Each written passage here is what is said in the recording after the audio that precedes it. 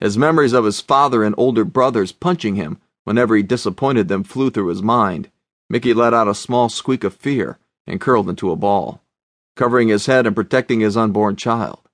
He heard Evander's gasp and then a slight choking sob. Bloody hell. Do you really think? I would never hit you, Mick. You have to know that. How could you even think I would? Mickey looked up as Evander's voice trailed off, and the grief reflected in his husband's eyes caused his heart to break. Standing to his feet, Mickey gave a harsh cry as he launched himself into his lover's arms and pressed his face against the other man's cotton-clad shirt. Tears leaked out of his eyes as he apologized profusely to the other man, pressing himself as closely as he could. Gods, he just kept screwing up. No matter what he did or said, some kind of way he ended up hurting someone. Maybe he should start keeping his mind closed. People would stop getting hurt, and he would get to stop apologizing to everyone that he interacted with. Why? Just tell me why, Mickey. That's all I ask. Evander's voice was hoarse, and Mickey turned his head to press a small kiss over his husband's heart. How he wished that he owned the older man's heart. Every night he found himself praying to the great God for his husband to fall in love with him. But perhaps God operated much like a genie and couldn't interfere in matters of the heart, because if he could, wouldn't he have pushed Mickey to tell Evander a lot sooner than he had about the baby? His keeping that secret to himself had obviously hurt the other man, and that wasn't necessarily conducive to helping him obtain the man's affections. He would ignore the fact that every day he felt the urging to tell Evander about the baby. That was obviously his conscience, and had absolutely nothing to do with God. Yep, that was his story, and he was sticking to it. The baby thing. I was scared of how you would take it. I wasn't sure if you knew I was Redarian, and then I wasn't sure if you wanted more kids. Then I wasn't sure that you actually wanted a life with me. So I kept putting it off until I felt a little more secure in our relationship. But as each day went by, it seemed as if it wasn't the right time. Then you were really busy with the estate stuff, and well...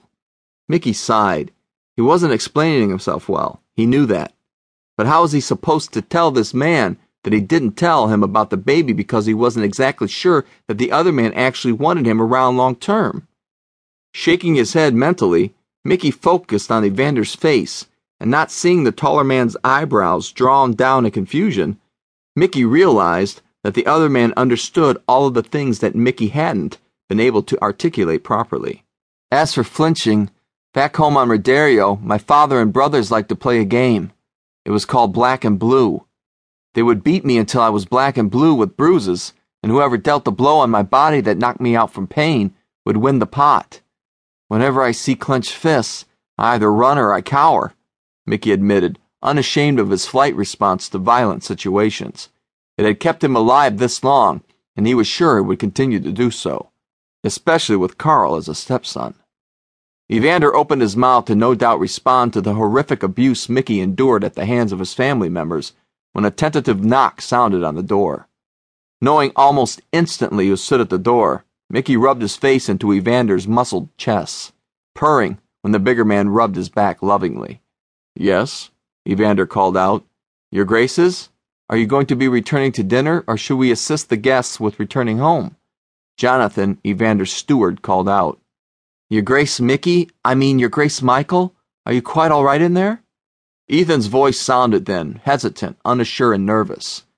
Mickey's eyebrows pulled down into a frown of confusion as he wondered what had his steward so nervous. We will be along shortly, Jonathan, Ethan. Please inform our guests to continue with their meals and we will join them, Evander stated, looking down into Mickey's upturned face, his hand caressing the side of the younger man's face. We will go and finish our meal, but tomorrow is a new day, my love, and there are going to be a lot of changes, okay? Mickey nodded at Evander's words and smiled broadly at the kiss placed on his forehead. This time he could tell it was not an affectionate kiss of an adult to a child. It was the caring kiss from one partner to another. He could live with that.